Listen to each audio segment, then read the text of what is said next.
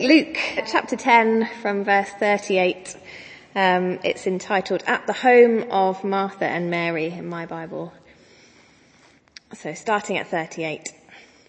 As Jesus and his disciples were on their way, he came to a village where a woman named Martha opened her home to him. She had a sister called Mary who sat at the Lord's feet listening to what he said. But Martha was distracted by all the preparations that had to be made. She came to him and asked, "Lord, don't you care that my sister has left me to do the work all by myself? Tell her to help me." "Martha, Martha," the Lord answered, "you are worried and upset about many things, but few things are needed, or indeed only one. Mary has chosen what is better, and it will not be taken away from her." Thanks, Lizzie. As Alex said, my name's Stephen. I'm apparently the other half of Alex's favourite couple. I heard favourite couple there. Don't know if you did too. I'm the youth minister here as well at Bishop Hannington Church, and it's great to be here with you on the cameras and in person too. As we all know, on the 10th of January 2005, Come Dine With Me first aired on British TV. Yeah, we got a date marked off, anniversary and all that kind of stuff. Wow, what a TV show. Let me walk you through it just in case you haven't seen it before. 4 amateur chefs gather together to battle it out. They each host a 3-course dinner party. And then the other contestants kind of all come and sit and eat and enjoy their time. And then in the taxi journey home, they rate each other's dinners, their hosting skills. And then the couple that gets the highest score, they get $1,000 in cash. Ooh. BH, I love Come Dine With Me. Guilty pleasure for sure. It's so good. It's like a microcosm of society, isn't it? I mean, you get different hosting techniques. The extroverts who are sparkling and dazzling, who are like entertaining, chatting the whole time to their guests. And then you get the introverts who are like grafting away, hard working, like chopping and beating and whipping and baking. And they usually pick like clashing personalities. So you get like big old fights going on, and the food looks suspect. It's just vintage British reality TV. And what we have in Luke 10, doesn't it feel like a 1st century AD Come Dine With Me, right? You've got a dinner party, you've got different hosting techniques, you've got clashes of personalities, and we get to watch. So let's have a look how it starts. Luke 10 verse 38. As Jesus and his disciples were on their way. So remember, that's a reminder that Jesus is on the way to Jerusalem. And we, the reader, we kind of know that means he's on the way to death at the cross. But it's on the way that, verse 38, he came to a village where a woman named Martha opened her home to him. Martha. She shows incredible hospitality, like opening her doors, inviting Jesus in. And actually, it's probably not just Jesus here at this point. Like, some commentators reckon there's 100 other people with him at least. Because the 70 have just returned, remember, in Luke 10?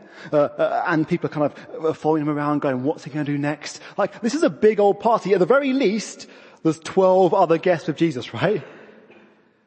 Now, imagine all the hosting, the cooking, the cleaning you got to do for a party like that. Oh, and no wonder we read in verse 40 that Martha was distracted by all the preparations that had to be made. I mean, there are so many things to do. When Lizzie and I have even one guest coming round, there's a lot to do. You know, we plan the menu like weeks in advance. The hour before we're there hoovering, polishing the silver cutlery. We don't have silver cutlery, but polishing away. We put out the nibbles, then we eat the nibbles, then we put out more nibbles before they arrive. You know how it is, right? There's so much to do. And so you can picture Martha in this hostess blur of activity, right? Like taking sandals, like putting out seats, passing around olive trays. She's here, she's there, she's everywhere. There's so many things to do. And it's not as if she's got any backup. Do you see verse 39?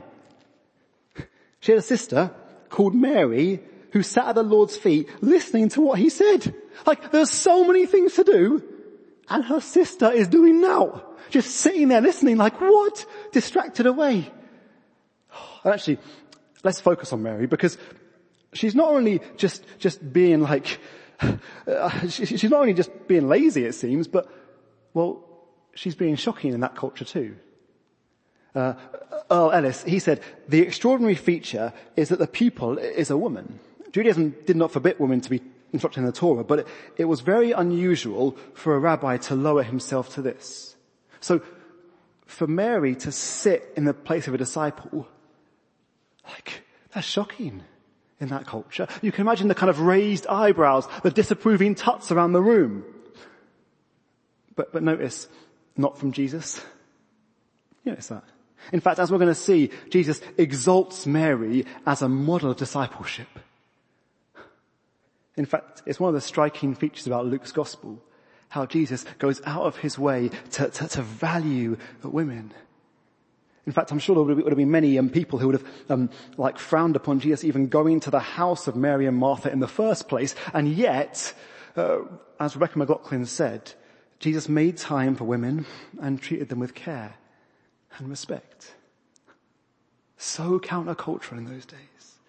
And so, women here at BH, just want to chat to you for a minute. If you felt here at this church undervalued or excluded or uncared for and not respected, first off, I'm deeply sorry for that. But secondly, that's not from the Lord Jesus. Look at his heart.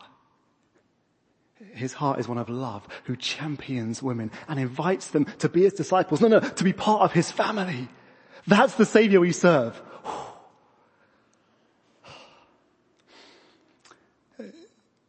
And doesn't this scene, back to the scene in Luke 10, doesn't it feel so familiar? I mean, I don't know about you, but I find myself sympathizing with Martha. It used to grate my goat when my brother and sister are there playing games, having fun when I'm growing up, and I'm there in the kitchen washing up. Oh my. Martha, she may have tried some of the Stephen Demetriou passive aggressive techniques of kind of getting someone to help you. You know this one. The clanging pans really loudly. I'm saying, I'm working here, or she may have tried the walk past glare and then the walk back past grunt, passive aggressive speak. Why aren't you helping me? And in fact, you kind of feel her frustration building up more and more and more until suddenly it gets to the point when she pulls out the big guns. I'm telling on you, right? Have a look at it. Verse 40, she says, she came to Jesus and asked him, Lord, don't you care that my sister has left me to do all the work by myself? Tell her to help me. You want to know that Luke's gospel really happened? that this is real historical events like this here tells me this really happened, because we all have been in this situation before, haven't we? There were echoes of the Demetriou house 20 years ago. Little 10-year-old Stephen running up to Mum. Mum, Michael's not helping. Get him to help me. What? There were so many things to do. But I think kind of what Martha's doing here, it's what I'm calling a puff up, put down. She's puffing herself up, putting her sister down. You notice that? She's puffing herself up. She's saying, look how busy I am. Everyone, look at me. I'm working so hard. And in the same breath, putting her sister down. Everyone, look how lazy Mary is. She's not helping. Look. See, I think the heart of verse 40 is pride. There's so many things to do. And Martha's kind of wearing her busyness as a badge of honor. How well she'd fit in 21st century home, am I right? When someone asks how we're doing, we don't tell them our emotions, we show them our calendar. Yeah, I'm so busy at the moment. And then, the busy poker games begin. You've done this before? Oh yeah, I know how that was. I was working till 7:00 last night. Mate, I feel you. I was working till midnight every day last week. Yeah, I know how that feels. I haven't had a day off in a couple of months now. And so on, raising the stakes higher and higher. We live in this culture that values busyness. We kind of write these to-do lists. These endless, massive to-do lists. And then, these things dictate our emotions. Have you seen this? Like we feel amazing when we tick things off. We're like, wow, fantastic. What a day it's been. I've got so much done. And then in the same note, we feel awful when we haven't ticked things off. We feel crushed. Oh, woe is me. There's so much to do. You notice that? And in fact, have a look at verse 41, how Jesus responds to Martha. It says, upset and troubled. That's how we feel if we don't get things done. We're like, anxious, on edge, angry. See, I think the heart of our busyness in this culture we live in is often pride, like for Martha. We want people to see how hard we're working. We think, I'm indispensable. There are so many things to do and no one else can do them but me. So I'll answer emails on holiday. So I'll be available at all hours, even when I'm sleeping. And by the way, this is from scouring my own heart. I wonder if you see any patterns in yours too. And what does the Lord Jesus think of all our busyness? What does the Lord Jesus think of all that Martha is doing? Because we want and we expect him to stand Martha up and say, this woman is a legend. Look at her serving. She's doing so much. Wow. Be like Martha. That's what we want and expect. That's what Martha expects too, I think. And yet, what does Jesus say to her? Have a look at verse 41. Martha, Martha. Oh no. Double name. Martha, Martha, you are worried and upset about many things, but few things are needed, or indeed only one. Mary has chosen what is better, and it will not be taken away from her. Did we hear that? Our modern minds can't compute with this. Wait. Mary. Lazy Mary. Mary who's sitting at Jesus' feet. Mary who's doing nothing. She has chosen what's better. Jesus, what are you on about? That doesn't work in our culture, in our society. And in fact, more than that, have a look at verse 40. Martha was distracted. If anyone looks distracted, it's Mary. And yet Luke has flipped the tables on us all. Martha's distracted. You're learning a lot about what gets under my skin today, but one of the things that gets under my skin, I'm sorry about this, are people on their phones in restaurants. Or the Apple Watches, they're there with friends, sitting down, having a meal together. Scroll. Oh, man, text. Yeah, and then it's at Bill's 2 weeks ago for breakfast with my wife Lizzie. Stephen's there on his phone scrolling while Lizzie's talking. Oh man, Lizzie's talking to me. She's the main thing. She should have all my focus, all my attention. I'm there looking at the many things of the world going,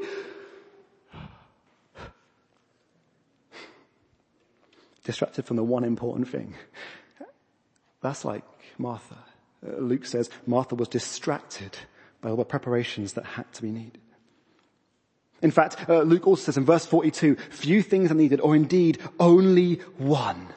She's distracted from the one thing.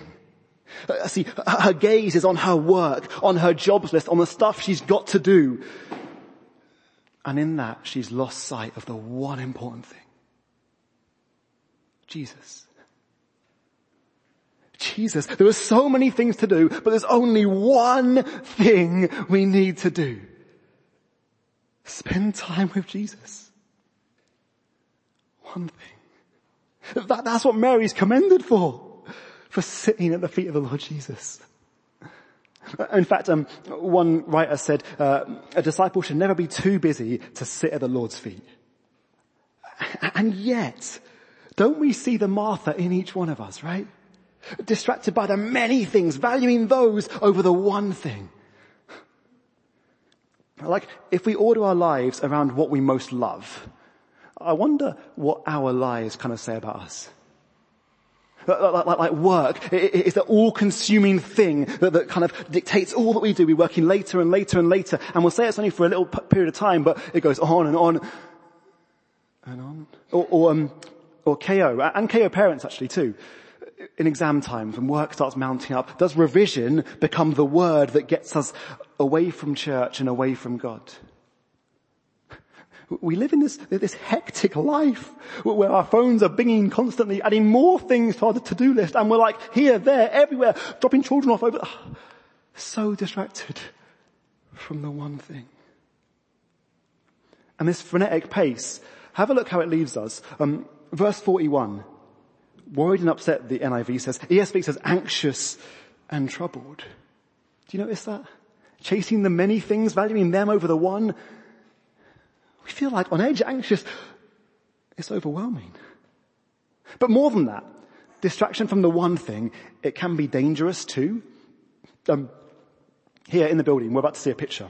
At home, sorry, it's not on the live stream. But in the building, we're going to see a picture. It's from a baseball game. Now, at baseball, they have a bat, and they swing it so hard with so much ferocity that sometimes the bat just goes flying out their hands. It's amazing. A beautiful event. But we're going to see a picture of a boy going to a baseball game. And he's there at the main event, the big ball game. Have a little look at this. He's there at the main event on his phone. And do you see the bat? Like, oh my, distraction from the main event. That's dangerous. The bat is heading straight to his head. Oh, that's scary, right? But distraction from the main thing, that can be dangerous for us as Christians too. J.C. Ryle, he said, it's not open sin or flagrant breaches of God's commandments alone that lead men to eternal ruin. It is far more frequently an excessive attention to things in themselves lawful and the being cumbered about much serving. He's basically saying, bit by bit, the busyness and constant noise draws us away from God further and further and further and further. Away from the one thing, the Lord Jesus. So many things to do, but only one thing we need to do. Spend time with Jesus. In fact, look what he says in verse 42. He says, few things are needed, or indeed only one, and Mary has chosen what is better. It's a choice. Rather than busying herself with all the preparations that needed to be done, she's there sitting at Jesus' feet amidst the clamorings of Martha shouting at her. She's sitting at the Lord Jesus' feet. She's chosen to spend time with him because she knows that he is the one thing she needs more than anything else. And why is that? Well, because it will not be taken away from her. This is the best thing to invest our time in because it lasts. Like time spent listening to and loving the Lord Jesus Christ. It's an investment into our relationship with him. It's an investment into our future because that relationship with him, it endures through death and into life. Because he endured through death and into life. So when we spend time with him, it's like, wow! Beautiful. Lizzie and I, now, we're married. Now, just imagine husband Stephen. There he is. Working 6 a.m. till 10 p.m. every day, 7 days a week, like staggering into bed at 10 o'clock because that's just so late, falling asleep, like working super hard, and never really chatting to Lizzie, never really having much time with her, no cheeking on those dates here or there, no like competitive board games over there, like no time chatting. And what state is our marriage going to be in at that point? It's going to be a wreck. We all know you've got to put time in for a relationship to grow. You've got to put time talking to and listening to people. That's what Mary's doing. At the feet of Jesus. She's enthralled, listening to him speak. She's spending time with him. And remember, he's on the road to Jerusalem. He's not around this earth in that physical body much longer. And she's investing time with him. Only one thing we need to do. Spend time with Jesus. And it will seem super strange and weird to society around us. But as Amy Joseph said, in our age, the choice to be still, to still oneself before the Lord, and his word often feels unproductive in the moment. However, such an unproductive choice not only has dividends into eternity, but also powerfully changes the present. It brings peace to the anxious and troubled hearts. And it echoes into eternity. We need to kind of retrain our brains and our hearts a little bit, right? So that we realize tidy houses, like full bank accounts, epic GCSE grades, they don't endure. But a relationship with the Lord Jesus, oh, that does. What a special thing to put time and effort into. So BH, choose what is better. Choose to be with Jesus. To love Jesus, to spend time, because he's the real hero of the story. He's the one all the attention is focused on. And how do we love him? Well, do you remember last week we saw a great picture of loving your neighbor, the Good Samaritan? Well, this week we kind of get two pictures of the other side of verse 27, of loving the Lord. We get here, in Luke 10:38-42, we love Jesus by listening to Jesus at his word. Listening to him. But then in Luke 11, verse 1-5, we love Jesus by talking to the Lord. Like loving the Lord, spending time with him is super simple. Listen to him through his word and speak to him through prayer. It's super simple, but so precious and so valuable. So beautiful. And so, BH, is this one thing, Jesus, your top priority? Does all of your life order and filter around that one thing, Jesus, and spending time with him? Do you have in your day like set quality time with Jesus? I mean, let's get practical. Let's close our eyes and think about tomorrow. Just close your eyes, think about tomorrow. What are some of the many things that you've got to do tomorrow? Can you see that list just rolling through? There's only one thing you need to do tomorrow. Spend time with Jesus. So again, eyes closed still. How can you prioritize the one thing? How can you prioritize Jesus in tomorrow?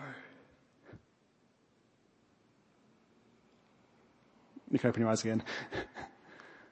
Put it into action tomorrow. Make that one thing the priority. And actually, this got me thinking about church a little bit too. Because some of us are super busy here at church. Some of us on staff, some of us in the church, we're super busy serving on every single rota. Like we're there in every service, busy, thinking about the intro to the next song. We only catch little snippets of sermons here and there. We're in and out, dancing all over the place. Only one thing we need to do. Spend time with Jesus. So maybe that means we who are super busy need to kind of step back from one or two things. And actually, if you're not kind of involved with the church, maybe that means you could step up and help your brothers and sisters out who are flogging themselves and get involved so that they can spend time with Jesus. It's the one thing we need to do. And so just as we kind of wrap up, Luke, he loves a good contrast. And he often contrasts men and women, and the women come out looking a whole lot better, like here. Because Mary, she's opposed, yes, to Martha, but also to the expert of the law in chapter 10. Do you remember him? Have a look at him.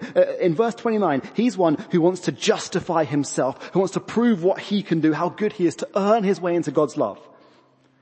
And Don last week said, it's all about receiving the love of God.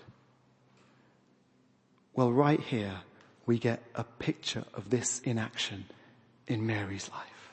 She's sitting, not trying to justify herself by clanging pots and working hard, but just sitting and receiving from the Lord Jesus, listening to him, spending time with him. And this is the portrait of the Christian life. It's one spent not giving to the Lord, but receiving from him. It's not about what we can do for God, but what he has done for us by dying on the cross. The Christian life is one of receiving love and forgiveness from the Lord Jesus. Not about earning our way into that love and forgiveness. Oh, isn't that so beautiful? And super freeing as well.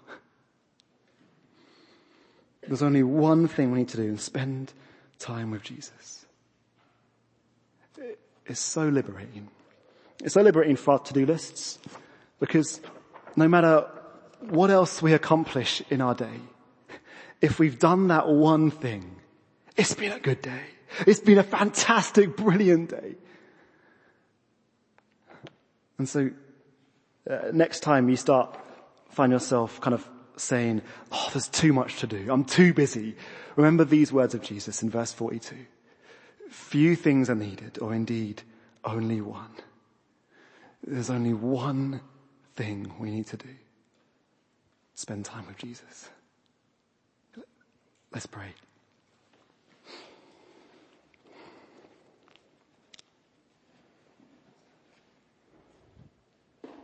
Father God, in this busy world we live in, we find ourselves joining in, like trying to earn our way, trying to make ourselves more and more busy. Father, help us to still ourselves. Lord, teach us that the one thing we need more than anything else is Jesus, and to spend time with him. Would we value that above all else tomorrow when the endless to-do list starts racking up? Father, help us to prioritize this one thing, to spend time with the Lord Jesus. Amen.